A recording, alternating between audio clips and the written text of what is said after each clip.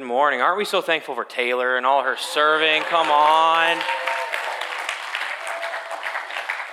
That's good. And she'll probably greet you on the way out and give you a cup of coffee because she does everything around here. So it's good. It's good. Good morning, church. My name is Derek, and I am the director of Chi Alpha. Chi Alpha is our ministry to college students here in the Cedar Valley. And I have the wonderful privilege of continuing our sermon series that we're going over this summer through the book of Philippians. So if you remember from last week, we left off with the imprisoned Paul saying that to die would be to gain. Saying he had to choose between continuing to live and plant churches or to die and go be with Jesus. He would probably rather go die and be with Jesus, but for the sake of his friends around the world, he guesses he'll continue living. What a Paul and leader that is for us to look to. So he says that, and then he also goes on to say, with this, I'm actually going to rejoice in whatever I'm doing. No matter what happens, I'm going to find joy. And then we continue on in what we're going to read this morning, which is Philippians 1, 27 through 30, and it says this: "Only let your manner of life be worthy of the gospel of Christ, so that whether I come and see you or am absent, I may hear of you that you are standing firm in one spirit, with one mind, striving side by side for the faith of the gospel, and not frightened in anything by your opponents. This is a clear sign to them of their destruction, but of your salvation, and that from God. For it has been granted to you that for the sake of Christ, you should not only believe in him, but also suffer for his sake, engage in the same conflict that you saw I had, and now hear that I still have." Our sermon title this morning is Enemy Kingdom. Let's pray. Jesus, we love you. Thank you for all you're doing this morning, God. Thank you for the ways you've moved this, even just already this morning, God. And we pray that you will speak. We love you. Amen and amen. When you look at the world around you, would you describe it as friendly to the kingdom of God? Do you think it's easy to follow Jesus living in our current cultural climate? Does living like Jesus make you feel like you're going with or against the grain of the world? If you're honest with yourself, does it always feel like Jesus is actually in charge of culture? Or sometimes does it seem like you're living in an enemy kingdom? I don't think we'd ever want to say this out loud as good Christians, right? We're like, yes, Jesus is on the throne. But sometimes, just once in a while, does it feel like Jesus may not actually be on the throne of culture? So last weekend, my wife Taylor and I went to a Taylor Swift concert in Minneapolis. Yes, we did. My very pregnant wife and I went to a Taylor Swift concert. It's going to be good. It was a wild experience. But to put this lightly, it was an eye-opening experience for me. As soon as we step out of the parking garage, there's a ton of people walking to this concert. This concert had around 60,000 people at it, and they were doing another concert the next night. And I swear, every person at this concert was wearing a sequin dress. And for those of you who don't know what that means, it's like sparkles up to the wazoo. They're all shining, like it was blinding your eyes everywhere you were walking. It was extravagant. As we walked to this concert, I started to have some realizations about my life. It really makes you think a lot when you're walking. As I looked at the people around me, I realized they really liked Taylor Swift. They wanted to copy her. They wanted to be like her. They wanted to worship her. This is a quote. I heard one girl say, "I can't believe we get to breathe the same air as Taylor." And then another girl says, "I can't believe we're in the same state as Taylor." And I'm just sitting in the elevator like, this is interesting. Where am I right now? And then we get up to our seats, and I start looking around, and it's full. This is the Viking Stadium. It's jam-packed. And I look around, and I'm making a thought. See, well, I'm a 26-year-old man, okay? I'm not the typical Taylor Swift fan. As I looked around, I was surrounded by teenage girls.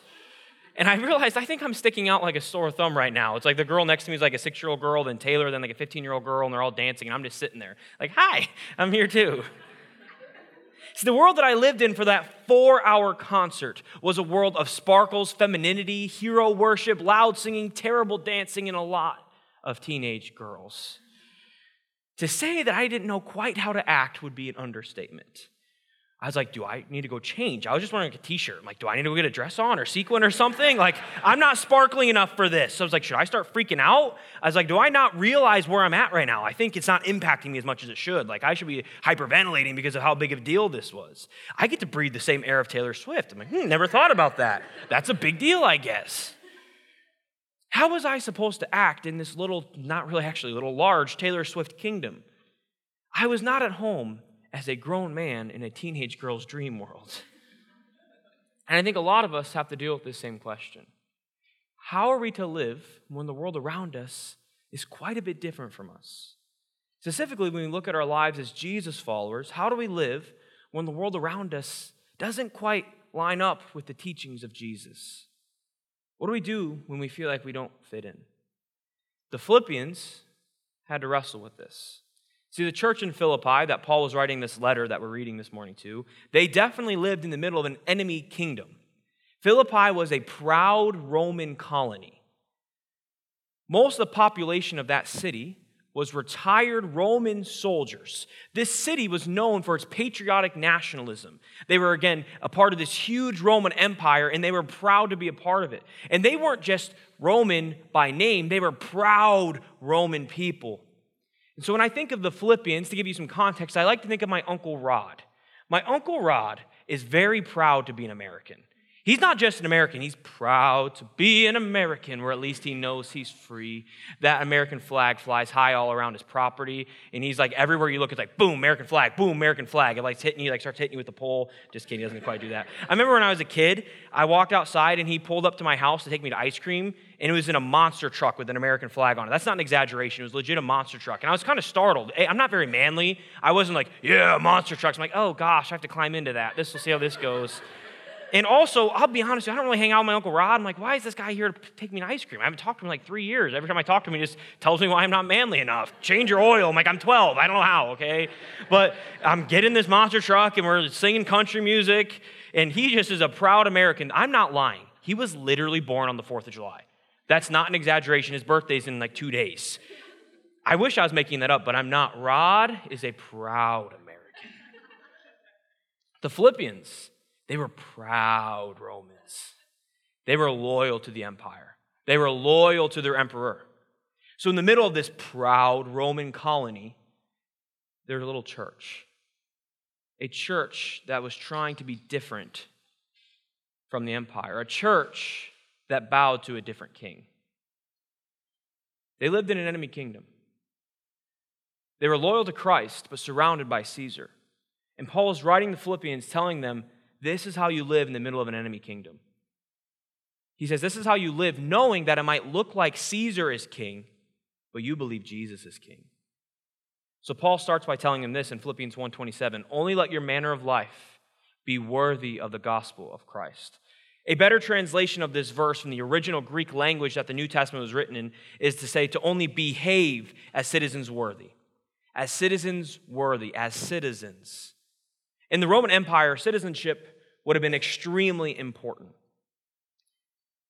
It's what gave you value as a Roman. Something that made the colony of Philippi so proud was that most of them who lived there were actual Roman citizens. So a lot of the Roman Empire were just like conquered by Rome, and they were just like peasants who had to serve the Roman Empire. But the people in Philippi were actual citizens of the empire. They weren't just ruled, they were a part of the empire. They were citizens, which meant deep things to them. And Paul is telling them that they're actually citizens of something greater than the kingdom of Rome. They are citizens of the kingdom of God, and that is what matters to them. And this would have been the prevailing question to this church in Philippi, this proud Roman colony. It would have said, who are you going to bow to? Will you bow to Jesus or Caesar? Paul is telling them that if they truly want to be a part of the kingdom of God, they must bow only to Jesus, which means to walk in a manner worthy of Christ. See, Paul doesn't give them a long list of to-dos or rules to follow or religious practices. No, he basically says, if you want to follow Jesus, what you got to do? You need to be like Jesus. That's it. You bow to the King. To bow to Jesus means to be like Jesus. Jesus is the be-all, end-all. If you want to act like a citizen of the Jesus empire, then you need to act like Jesus. And then and only then will you be worthy of the gospel of Christ. All Christian behavior boils not down to rules, but to a person. We are to model our lives after the person of Jesus and bow to him. We can say all we want, that I bow to Jesus, but our words don't actually prove much. Our actions show who we bow to. Think of a real royal person. When you encounter a king or queen, you don't go up to him and say, long live the king, I bow to you. No, you get on your knees and you start bowing to them. Right? You can't just say it with your mouth. That would be disrespectful. You bow. Our actions, our bowing, that shows where our true citizenship lies. So Paul is telling the Philippians they got to choose what's important to them. Their Roman citizenship or their heavenly citizenship. If they truly want to bow to the king, they need to live a life worthy of said king. And this is the same place we're all in. We are surrounded by a world that does not bow to Jesus. We live in a world that bows to the idols of success, pleasure, self. And we as Jesus followers, we live in the middle of both of these kingdoms. We have the kingdom of God in our hearts, but the kingdom of the world around us. And we are called to live as citizens in the kingdom of God while physically being in this world. And that can be hard sometimes, right? Paul is telling us in this passage that even though we're surrounded by what seems like enemy territory, we cannot succumb to the enemy empire. We must walk in a manner worthy of this call as Christians, no matter what the world looks like. So how do we walk in a manner worthy of Jesus? Paul tells us in Philippians 1:27, we're to be standing firm in one spirit, with one mind, striving side by side for the faith of the gospel. He's giving them and then us 3 mandates for what it looks like to actually walk like Jesus. First, Paul tells them to stand firm for truth. Paul is communicating to the Philippians that they were not to get their convictions from the Roman Empire. They were not to let the world around them define their truth. And the same applies today. Where do we get our convictions from? Do we let our convictions come from Jesus or from culture? The question is, will you stand for the truth of Jesus even when it's challenging? Even when it offends the people around you? Even when it makes you uncomfortable? We as Jesus followers are to find our truth solely from Jesus and what the Bible says. But it is so tempting, right, to want to compromise. It's hard to stand firm for truth when what we believe goes against what the people around us think is right. But we are to fight this temptation. We as citizens of the heavenly kingdom get our truth again only from Jesus, and we stand firm in that. We cannot wave back and forth and not stand firm. We cannot wave back and forth with the feelings of the empire. No, we must decide that we are going to stand firm on the truth of King Jesus and that alone. And as you and I both know, there are some things as Jesus followers that we believe that are very contrary to our culture. Some things we believe are actually seen as offensive to the world around us. The world does not believe in absolute truth. And the foundation of who we are as Jesus followers is believing in an absolute truth of Jesus as King. So when we have this tension, it's going to cause conflict, right? When we're different from the world around us. But in the midst of conflict, in the midst of a world telling us that we can wave back and forth and you do you and I'll do me and you pick your own truth, you live your truth, we are to stand firm and say, no, I land for the truth. The truth in the King Jesus. I bow to him, not my own desires. So we as Jesus followers are to stand firm on the truth of the gospel. And after Paul says to stand firm, he says we are to stand firm with one mind, striving together. So the second mandate is we are to walk in unified love. Stand firm for truth and walk in unified love. Which means we're to be unified, right? It's pretty simple. And I think after you read the book of Philippians, it's clear that the church in Philippi had some division. Later on in this book that Pastor Daniel will teach us on sometime this summer, we get to read about 2 ladies who are fighting, and Paul says, calm down, stop fighting. You're making the rest of us uncomfortable. And it seems this church may have been struggling with unity. Paul charges them that they are to walk in a manner worthy of Jesus, and to do so, you have to be unified. You're to work together side by side. We're to be unified with the church. And I think there's 2 contexts we can apply this in. So first, we must look internally to our local church. We're to be unified with the people in this room. Look around. This is your local church. If you call this place home, you're stuck with us. I'm sorry. You chose it, not us. You're here. We are called as a local church to have unity. Clearly, Paul believed in this. So if there's someone in here that you're having conflict with, you are called to resolve said conflict. But we live in an Iowa culture, right? And I grew up born and raised in Iowa, Iowa proud. And our Iowa culture tells us if there's something wrong inside, you put it under the rug. For the sake of kindness, don't act like it's there. You might have deep bitterness with you that you take to your grave. That's okay. Just don't fight about it. Don't you dare offend anyone. You don't bring up what's in your heart. No, we bury those things. Iowa nice, baby. Am I right? No, for the sake of kindness, we're like, I'll never talk about my feelings, but it's okay. Hi. Good to see you. No, that's not what we're to do. That is not the way of Jesus. We're to be unified, which might mean having some hard, difficult conversations. It might mean to be honest with the people you love. So I encourage you, if there's disunity between you and someone else in the church, talk to them about it. process together. Unity does not mean bearing your feelings. Unity means being willing to have conflict, but knowing that no matter what happens, you're going to love them on the other side of it. That is unity. We are to be a unified church on our mission to love the Cedar Valley. But this goes bigger than just our local church. We're also to be unified with the global church. We're to be unified with other Jesus followers. Even if they go to a different church, even if they have some varying beliefs, we should be the number one fans of the other churches here in the Cedar Valley because we are all unified under the main cause of Christ. Yes, we may disagree on worship styles, we may disagree on doctrine, but we are to be unified. As Jesus himself, one of his few prayers in the Bible is in John 17, he prayed for the church to be unified. Also, newsflash, that's one of Jesus' prayers that went unanswered. Let's be a part of answering that prayer by being a unified church here in the Cedar Valley. And this idea of striving side by side, working together, gives us a beautiful picture of the church. Because the church is not about hierarchy. The church is not about getting ahead. It's about proving we're right, about proving that we can do it on our own. No, we're to work together. The church should never be a place about me. The church should never be about me getting what I want, me getting to serve on what team I want, me getting to be in the spotlight, me getting noticed, me getting my way, my preferences, my worship songs, my sermons. No, the church is not about me. The church is the place where we choose to die to self, die to preferences, die to exalting ourselves and becoming the number one dream team member, to lower ourselves and serve. The church is about the church, not about me. The church is not about us individually. It's about the collective group striving together for the cause of Christ, working side by side, not one in front of the other, but side by side for Jesus. And that's how we reflect who Jesus was. Paul continues on to take this idea of walking in a manner worthy of the calling. He actually takes it further in a different letter he wrote.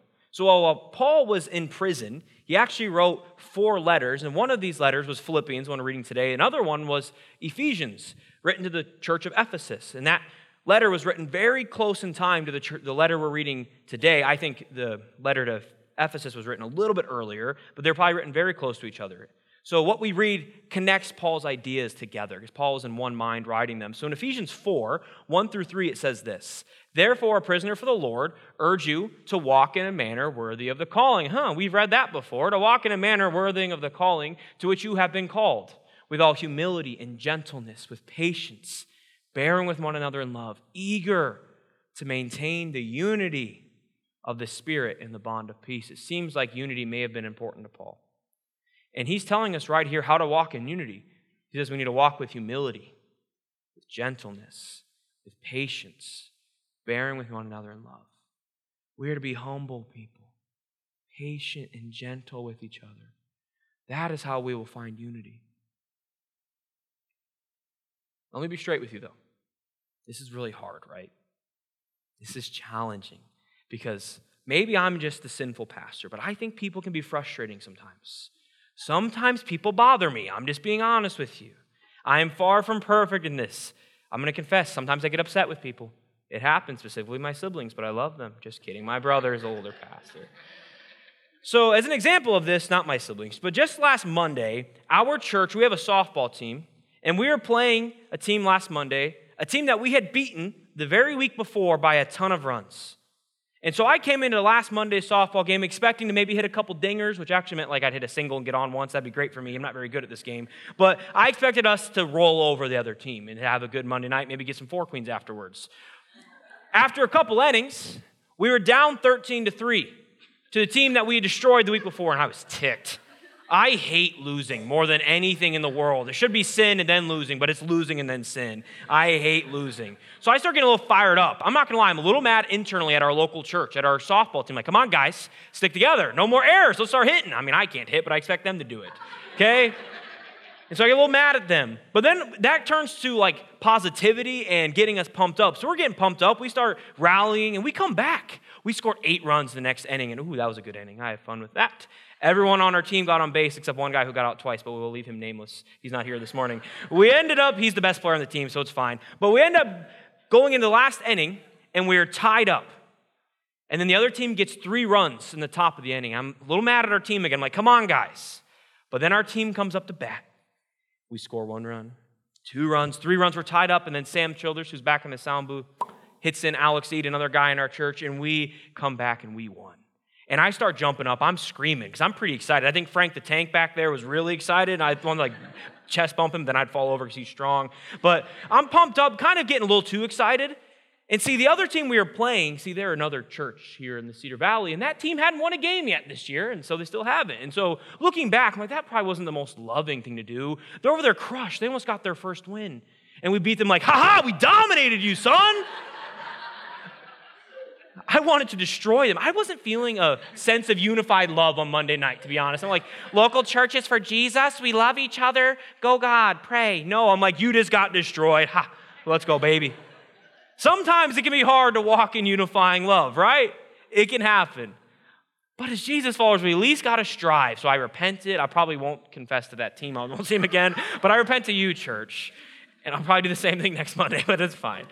We as a church are to find this beautiful blend, right? We're supposed to find both standing firm for truth, but also walking in unified love. That's our call as Jesus followers. We're to find this beautiful blend of both. If you want to put that picture up, Katie, there should be a diagram. That's a good diagram. Lucy made this. Let's give Lucy a round of applause. She's great. Yes. All right, so this is what it looks like to walk in a manner worthy of Jesus. See, Jesus did not shy away from hard truth for the sake of love. No, Jesus stood up for holiness. Jesus stood up for righteousness. Jesus never backed away from the Word of God. Jesus never acted like other things were okay just to love people. No, he stood firm for truth. What God says goes. Jesus stood from the truth. But at the same time, while standing firm for truth, he also loved people unconditionally. He loved people enough to eat with sinners, to spend time with the least of these, to spend time with people farthest from God. The people farthest from God were the people physically closest to Jesus. Jesus loved people while also standing firm for truth at the same time. I think in our cultural climate, we like to do one or the other. We want to be all truth or all love, but we got to be both. We cannot be someone who stands up and posts on Facebook, I love Jesus, and sinners are going not to heaven, and then not love people, right? No. We stand firm for truth. We can say, this is what the Bible says. This is the Word of God. But also, we must love people who disagree with us. We stand firm for truth, but we don't hate people who don't do that. No, the true call of a Jesus follower is to be all truth and all love. We can't pick which side of the coin makes us feel better about ourselves or which one's easier for us, because I know for some of us, it's easier to stand firm for truth. I'll be honest, that one's me. For me, yeah, the truth, that's what the Bible says, you better do it. But then, my big brother's Derek, you gotta be a little bit more loving. Maybe smile a little bit when you say those things. So I'm trying. Hi, I'm smiling, see? But we also can't be all love and no truth. Everything's okay, I promise. It's all going to be good. You don't actually have to follow Jesus. No, that's not love. True love is saving people's souls from hell. And that means speaking the truth sometimes. See, amen. The church agrees with me. Stand firm for truth. It's good. Amen and amen. We must be full of truth and full of love. But there is one final piece of the equation for Jesus. Jesus stood firm for truth. He loved people, but he also lived a lifestyle of holiness. See, this diagram shows the intersection of what it looks like to walk in a manner worthy of Jesus. We want to go for that middle part right there. Because Jesus' words only had power because his lifestyle was also godly. Jesus didn't just stand firm for truth, he lived truth. In order for us to walk in a manner worthy of the gospel, we must live a lifestyle of holiness. That means running from sin and pursuing Jesus. I think in our culture, we like to think of holiness as a nice add-on. That's something that the early church did, but we don't have to be extreme. We don't be legalist, right? I don't need to actually not lie. That's legalism, right? Don't tell me what I can and cannot do. No, holiness is not an add-on. Holiness is necessary to the life of following Jesus. And I understand this tension because it was my story growing up. See, I grew up in the church. And when I was growing up, I did all the right things, so I appeared to live a lifestyle of holiness, but my heart was not in the right place. I did it from a sense of pride, which is not holy. So I wasn't living a holy lifestyle because my heart was in all the wrong places. And then eventually that inward impurity turned into outward impurity. My senior year of high school, I got a girlfriend, and we started crossing sexual boundaries. So I would stand for truth. I would talk about how I was a Christian. I would get mad at my friends for cussing and for drinking, while at the same time, I wasn't living a holy lifestyle behind closed doors. How does that make sense? And then my friends would call me a hypocrite because I would say to them, hey, I love Jesus, but they knew what I was doing with my girlfriend. That ruined my witness because I wasn't living a holy lifestyle that I talked. My friends, still to this day, I think what I did back then kind of hurt that view of them. Like, wait, you're a pastor now? I know what you did back in high school. That stings, right?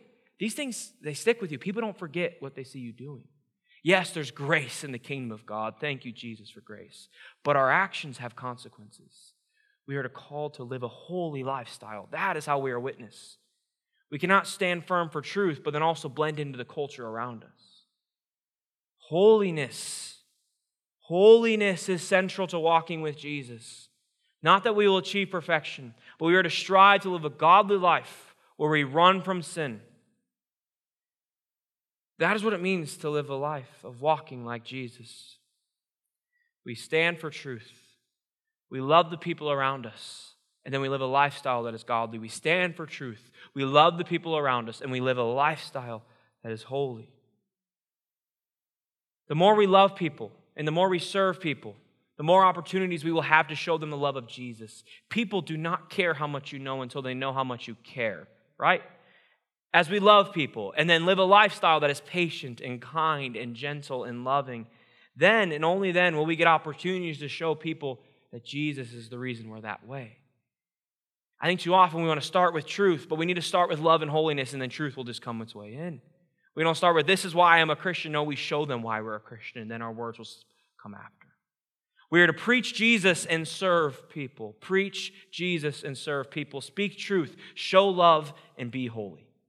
That's the way of Jesus. That is how you live in the enemy's kingdom. In the Star Wars franchise, which I'll admit, I only started watching a year ago, but I'm going to try my best here. In the Star Wars franchise, Anakin Skywalker starts his journey being recruited, and he's trained by a Jedi. The Jedi are the good guys of the universe, I learned not so long ago. I've been told I'm way behind the times or something anyways. But on this journey, Anakin has his ups and his downs, but he trains as a good guy, and all is going okay. Eventually, though, this character Anakin starts to be influenced by the enemy. See, he lived in the middle of an enemy empire. The literal empire, that's what they're called, is controlled by the Sith. And Anakin lives amidst this enemy empire. And in the middle of the enemy, Anakin starts to look more and more like the enemy. He starts acting less like Jedi, and he starts acting more like the dark side. This eventually leads him to start acting even more like the dark side as he attacks the Jedi, and he starts doing evil things. See, part of the reason Anakin turns to the dark side, turns to the enemy, is because he's scared that his wife is dying, and he thinks this is the way he can save her. Fear drives Anakin to start being like the enemy. See, while Anakin is surrounded by the enemy and being influenced by the enemy, he gives into his fear and he changes who he is because of it. He was living in an enemy kingdom, and instead of staying true to who he was as a Jedi, he starts to blend into the enemy and become like them. The question we have to ask ourselves is, how will you respond when you're living in the middle of the enemy kingdom? This is the reason we do Chi Alpha, because the college campus is an enemy kingdom, and we live to be the good guys in the middle of the enemy's territory. That's the reason I have a job, so I'm thankful for enemy kingdoms. But the Philippians had the same question. They were asking, how can I follow Jesus while living in the middle of the proud Roman Empire? And we're trying to live as Jesus followers in a world that doesn't look much like Jesus. So the question we have to ask ourselves is, how are you going to respond? Will you be like Anakin and respond with fear? Verse 28 of our passage says, and not frightened in anything by your opponents. Because in the middle of the enemy kingdom, it is easy to be frightened. It's easy to be scared. See, in our current cultural climate, we aren't usually fearful of like physical persecution or being harmed. It's more of a psychological fear we have. Maybe you're here and you fear being different. You fear not being liked. Maybe you have this question, if I actually lived like Jesus, what would my friends think of me? Would people think different of me if I stopped doing some things or started doing other things? Maybe you're scared of what the people around you think. Or maybe it's not that. Maybe you're like, no, I don't give a rip what anyone thinks about me. Maybe you're more afraid of something else. Maybe you're not afraid of bowing to someone else's king, but you're also afraid of bowing to Jesus' king because you want to be king. And you're afraid of giving up autonomy of your life. Maybe you're scared of giving up complete control because you want to be able to do whatever you want. And that's what you fear. Maybe you ask yourself this question: what would my life look like if I actually gave up that sin? Maybe you're too scared. God has been asking you to give something up, but you're just terrified of the prospect because you don't understand what your life would look like without that sin. Or maybe you're scared: what would my life look like if I gave more money away and I was generous? How would I provide for myself? You don't have to. God will provide for you. Or what will my life look like if I give up time and get up earlier for Jesus? I need my beauty sleep. Jesus is like, I'll make you more beautiful in the prayer closet, baby. You don't need beauty sleep. Get up and spend time with Jesus. See, I think most of us, if you're here in a church, you want some life change, right? That's the reason you're here. But I think sometimes we're actually scared of what it takes to have said life change. We say we want to be like Jesus, but do we act like it? What Paul's telling us is, do not be afraid. Do not be afraid of man. There's only one that we should fear, and that is a fear of the Lord. Being a Jesus follower means we must develop a healthy fear of the Lord that will lead to holiness. An understanding of the holiness and the goodness of God should cause us to fear a little bit. Let me explain. First of all, it says it all the time throughout the Bible that have a healthy fear of the Lord. But this fear is not like a trembling, like, oh my gosh, you're going to smite me. No. This fear is being in awe of who God is. Think about if you met your worldly hero, someone that you really look up to. For me, it's LeBron James. I look up to him a lot. If I met LeBron, I'd be a little nervous, right? I'd be a little scared. I'm not going to be like, what's up, LeBron? You're my homeboy. No, LeBron's not my homeboy, just like Jesus isn't your homeboy, okay? No, he's LeBron James. He's the king of basketball. Jesus is the king of the world. He's not your homeboy. No, there should be an awe of them. If I met LeBron James, I'd be like, hello, sir. Yes, Mr. LeBron. Thank you so much for your service, right? When we meet Jesus, there should be a sense of awe because we don't want to look like a fool around them. No, a relationship with God should lead us to be in awe of the beauty of God, of the power of God, of the goodness of God. Should cause us to change because we're so in awe of who and how good this God is that we can't help but listen to Him. When we fail to walk in holiness, I would argue it's because we do not have a high enough view of God or a healthy enough fear of who He is. I want you to picture this. I want you to go back to medieval times, and I want you to think of a real-life kingdom. I want you to imagine that an enemy kingdom, they come and capture you from your kingdom, and they put you in prison in their kingdom. And you're in prison surrounded by enemy soldiers, and you have two choices. You can either start acting like the enemy, or you can stay true to your kingdom. And your response is going to depend on your view of your own king. If you have a healthy view of your king, and if you know while in the middle of the enemy prison that your king is bigger and better, he's got a bigger army, he's way more powerful than this king, and that you know when this king comes a knocking, you're getting rescued and going right back home. If you have a healthy view of this king as bigger and greater than anything of this enemy, you're not going to blend into the enemy, right? You're like, no, my king's coming. You just wait. Just hold on a couple seconds because when my king coming, I'll be fine. You're not going to start trembling around that enemy because you're like, I don't care how big you think you are. My king's got the biggest army in the world. But if we don't view our king that way, we might give in to fear and cower to this enemy king because you don't know your king is greater. See, in the middle of the enemy, we should have such a reverence for our king and understanding that we serve a victor God, that our God is a conquering king, not a defeated king, but the conquering king, that even though we live in the enemy's territory, we don't bow to the enemy king because we know our king's a coming and he's way bigger than the enemy's king. But I think a temptation, specifically in the global church today, is to try and blend in with the world as much as possible. We want to take on the world's ideologies. We don't want to stand up for holiness. We want to act like everything's okay and try to blend in as much with culture because we think the way I'm going to change culture is by being as much like them but sprinkling in a little bit of Jesus. But that's not reality. Because imagine this. You live your life where you're in enemy territory of the world and you blend into the world. You live a lot like the world. You look kind of like everyone else. But then we meet Jesus, and Jesus comes at the end of our days, and we tell him, Jesus, I stood for you. Jesus, I was on your side. I walked in your manner, Jesus. I was on team Jesus. And then Jesus is going to ask us, then why did you never act like it?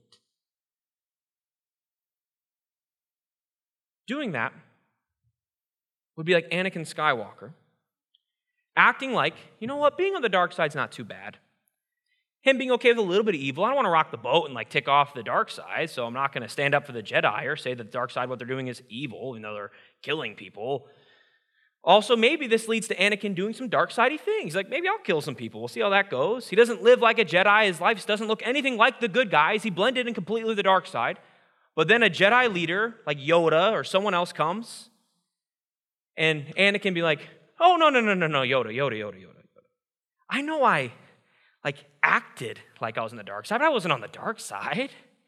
I just acted the way they did. I just participated in all the activities they did.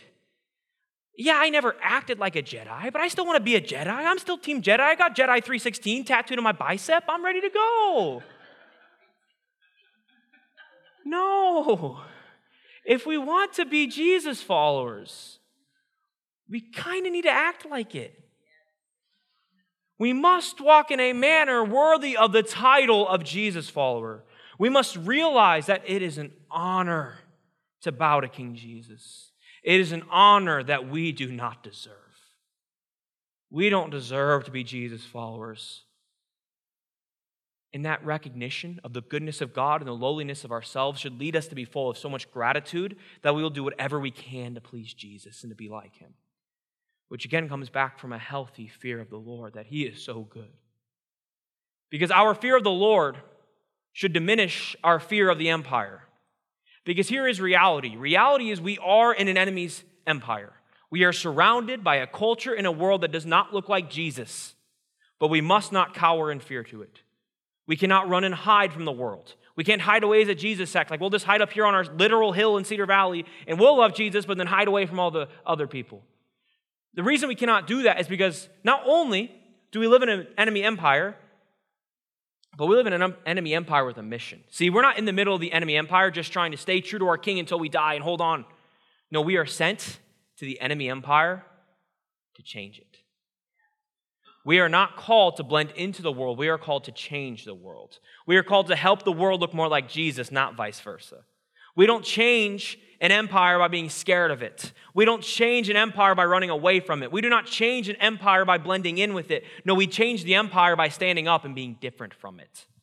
Paul tells us this. He says to walk in a manner worthy of the gospel. We are to stand firm for truth, be unified, be like the example of Jesus. And if we do this, it'll be a sign to the world of who Jesus is. Philippians 1:28 says, this is a clear sign to them of their destruction, but of your salvation, and that from God. Our lifestyles are a sign to the world around us. If we want to change the world, we do so not by trying to look as much like it as possible and then throw a little bit of Jesus on the side. No, we change our world by living so much like Jesus that our lifestyle demands an explanation. We change our world by being bold for the cause of Christ. This generation, I spend all my day with the next generation. They don't want you to just tell them everything they're doing is okay and say, it's okay, keep being like the way you want, and then add religious practices on the side. No, they want someone to say, no, this is how you live like the king.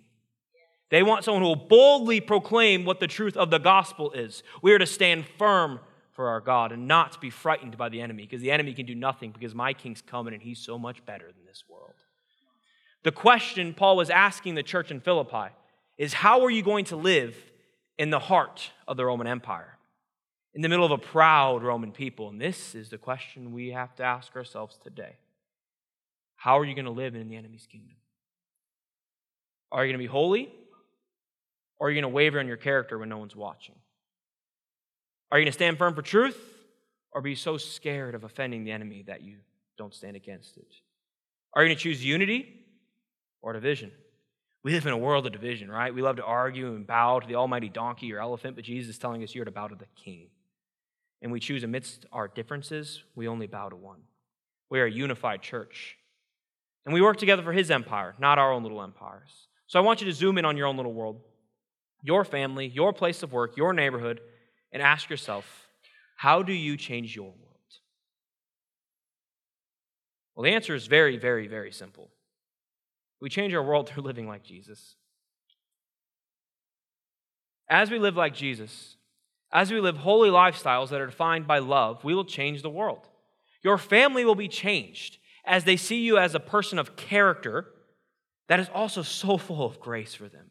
Your kids will be changed as you stand for truth and show them the way of Jesus and live like Jesus, not just on Sunday mornings, but at the dinner table and when you're at home. Your kids don't give a rip what you act like on Sunday mornings. They care what you act like on Wednesday nights and Thursday nights and Friday nights. But as you live like Jesus constantly, but then show them so much grace when they mess up, that'll be an example to your family of what it looks like to follow Jesus.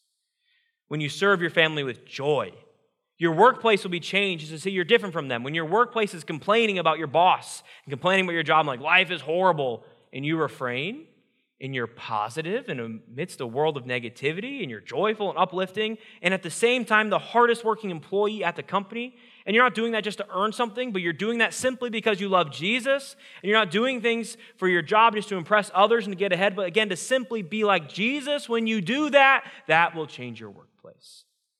If you preach Jesus but don't act like it, your coworkers will notice. If you preach Jesus but then complain about your boss, don't work hard, show up 15 minutes late, they're not going to listen to you. But if you live like Jesus and then tell them about Jesus, they'll get to see Jesus. If you live like Jesus and walk like him, your actions will preach Jesus. They will show the empire around you that you do not bow to the same king. The main idea this morning is to change the enemy empire. We must stand for truth, walk in unified love, and live a lifestyle of holiness. Think back to that Venn diagram. Truth, love, holiness. And in the middle, that's where we seek to be. And Paul ends our passage this morning by telling us that if we do choose to bow to Jesus, it's going to come at a cost. It says in Philippians 1:29 through 30, "For it has been granted to you that for the sake of Christ, you should not only believe in him, but also suffer for his sake. Engage in the same conflict that you saw I had, and now hear that I still have." What Paul is saying is living like Jesus will lead to suffering. It will lead to persecution. In their context, that meant physical suffering. It meant they were beaten or possibly killed for their faith. And that's not our context, right? No, what Paul is telling us today is that even though we bow to Jesus, that does not guarantee us a perfect life. Life will still be hard because we're still in the middle of the enemy's empire. There is evil in the world, and sometimes that's going to hurt. Bad things will happen that we will not be able to explain. Suffering and hardship are not negated by us being Jesus followers. What the Bible actually says is it might lead to more. But the beauty in all of this, the beauty is that in the middle of suffering, we get to continue to let our lives be a reflection of the gospel of Christ. Because we do not suffer alone. Jesus himself was the chief among sufferers. Reality is that although we strive again and again to be like Jesus, to live a holy lifestyle, we will continue to come up short. Time and time again, our manner of life will not be worthy of the good news of Jesus. Our manner of life, the way you and I act, mean that you and I should be banished from God's kingdom. We should be sent to suffer in the enemy's kingdom for all of eternity. But Jesus suffered on a cross. Jesus was persecuted. Jesus died for our sins. See, it appeared that Jesus had lost at the hands of the empire. Jesus was killed by the Roman Empire in the most brutal way imaginable. And it seemed that all was gone. But Jesus. See, Jesus then, after his death, he rose from the grave. And he conquered all of our sins. He conquered the enemy's empire and created a way for us that even though we do not do these things perfectly, we do not stand firm for truth perfectly, we do not always show love, and we certainly don't live a holy lifestyle all the time, even though we screw up, we can still have relationship with God because of the sacrifice of King Jesus. We don't just serve a king who sits on a throne and says, "Bow to me." We serve a king who got off his throne and got on a tree for us. Jesus, in his sacrificial love, changed everything. The sacrificial love is the gospel of Christ that Paul is talking about in verse 27 that we're to be worthy of. It's a sacrificial love that brought the enemy empire to its knees. It was not violence, destruction, or weapons that killed the Roman Empire. It was a small group of people founded from this one man who loved people even though they didn't deserve it. This small group of people, which was the church, they destroyed the empire by simply living like their king. And now we get to do the same. You and I can stare into the face of the empire, the world around us that seems to be far from Jesus, and we can choose to not give into culture, to stand firm for truth, to stand for love and for unity, to stand for holiness. And as we do this, we will live a life worthy of the gospel of Christ. We will bring the world around us to its knees. It'll be on its knees, bowing to their new king. Stand with me, church. We're going to have a few minutes to respond here. And so what I'm going to do is I'm going to pray, and when I'm done praying, I want you to come up to the altar if one of these three things resonated with you.